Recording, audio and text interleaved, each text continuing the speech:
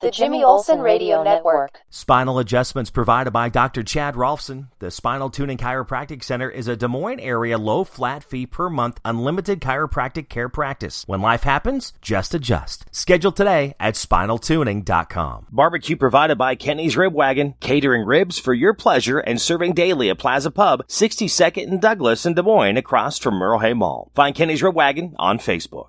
The thoughts and opinions of this program are strictly those of the host and the guests, not necessarily shared by anyone in the universe, let alone shared by the host and the guest. Dimension, a measurable extent of some kind, such as length, breadth, depth, or height, an aspect or feature of a situation, problem, or thing. Fear, an unpleasant emotion caused by the belief that someone or something is dangerous, likely to cause pain or threat. Knowledge, facts, information, and skills acquired by a person through experience or education, the theoretical or practical understanding of a subject, awareness of familiarity gained by experience of a fact or situation. Imagination, the faculty or action of forming new ideas, or images or concepts or external objects not present to the senses. The ability of the mind to be creative or resourceful, the part of the mind that imagines things.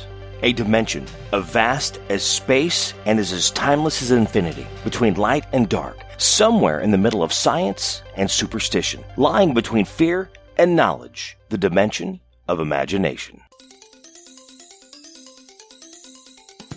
Welcome to the Daily Planet. I am your host, Jimmy Olsen. We are going to, I know we're a few days behind on this, but I want to look at some surprising facts about St. Patrick's Day. So these are the 7 surprising facts that I found about St. Patrick's Day, and this was through history.com, so you can go and check these out for yourself. So we're going to start off first off, St. Patrick.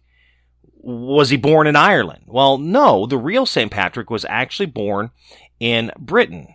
In fact, much of what we know about St. Patrick's life was more interwoven with folklore and legend, and historians generally believe that St. Patrick, the patron saint of Ireland, who was born in Britain near the end of the 4th century at the age of 16, had been kidnapped by Irish raiders and sold as a slave to the Celtic priests in Northern Ireland. After toiling for 6 years as a shepherd, he escaped back to Britain and then eventually returned to Ireland as a Christian missionary. So, St. Patrick, born in Britain. But then snakes, you had the whole snakes and St. Patrick. Well, among the legends associated with St. Patrick is that he stood atop an Irish hillside and banished snakes from Ireland, prompting all serpents to slither away into the sea. In fact, research suggests, this is according to history.com, snakes never occupied the Emerald Isle in the first place. There are no signs of snakes in the country's fossil records, and water has surrounded Ireland since the last glacier period. Before that, the region was covered in ice and would have been too cold for reptiles. So I guess he wasn't the Pied Piper of Hamelin. But of course, I guess those were mice, weren't they? All right. Leprechaun. So we all know about, you've had your Lucky Charms, right? Well, the red-haired, green-cloth leprechauns, commonly associated with St. Patrick's Day. The original Irish name for those figures of folklore is the Lobberchin, meaning small-bodied fellow. Now, the belief is leprechauns likely stem from Celtic beliefs in fairies, tiny men and women who could use magic, their magic powers to serve good and evil. In Celtic folk tales, leprechauns were cranky souls responsible for mending the shoes of the other fairies. So they're saying leprechauns are based on Celtic fairies. Or horror movies, if you've seen the Leprechaun movies.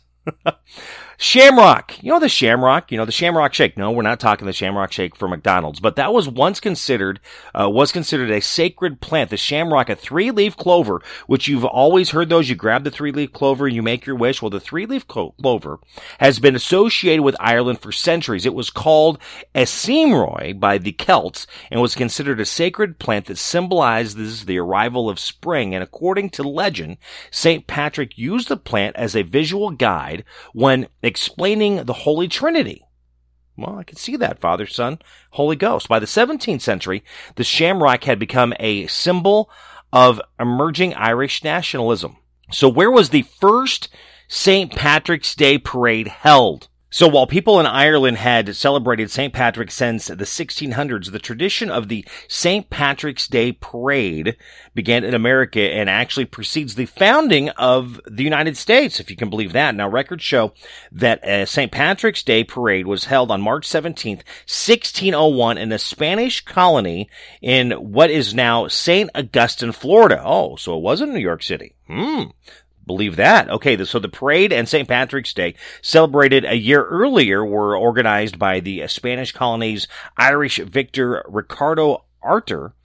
More than a century later, homesick Irish soldiers serving in the English military marched in Boston in 1737, and then in New York City, March 17th, enthusiasm for the St. Patrick's Day parades, again, New York City, Boston, and other early American cities, only grew from there. Of course, now we see them in, we haven't really seen them in the past couple of years due to the pandemic, but, we know they will make their way back. So there's your answer about the whole St. Patrick's Day parade. Now, surprisingly, with our checkered past in America, the Irish were once scorned here in America, while Irish Americans are now proud to showcase their heritage.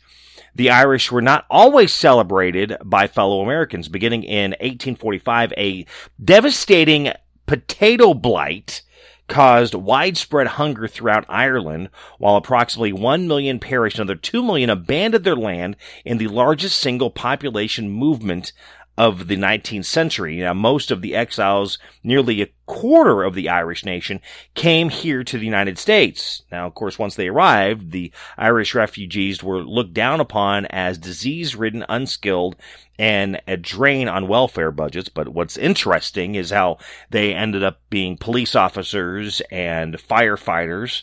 I mean, if you go into most cities, that's kind of where you see a lot of the history when it comes to those pieces. All right, corned beef and cabbage. Did you have your corned beef and cabbage this year? Did you realize that is an American innovation? Yes, the meal that became a St. Patrick's Day staple was an American innovation. While ham and cabbage were eaten in Ireland, corned beef offered a cheaper substitute for impoverished immigrants. So really, you want to have ham and cabbage.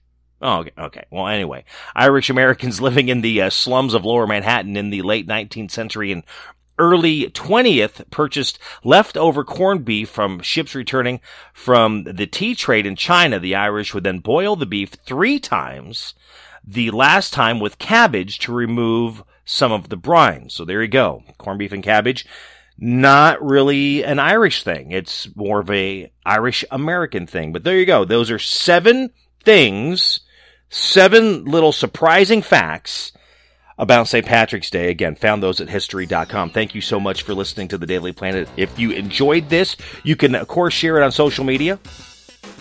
You can follow me as well on social media, Facebook and Twitter at My Buddy Jimmy, and on YouTube at My Buddy Jimmy 101. Wherever you listen to this podcast, would you also give me a rating? Tell me what you think. That'll help boost things up for me a little bit too. But thank you so much for listening to the Daily Planet. I'm your host, Jimmy Olsen. The Jimmy Olsen Radio Network.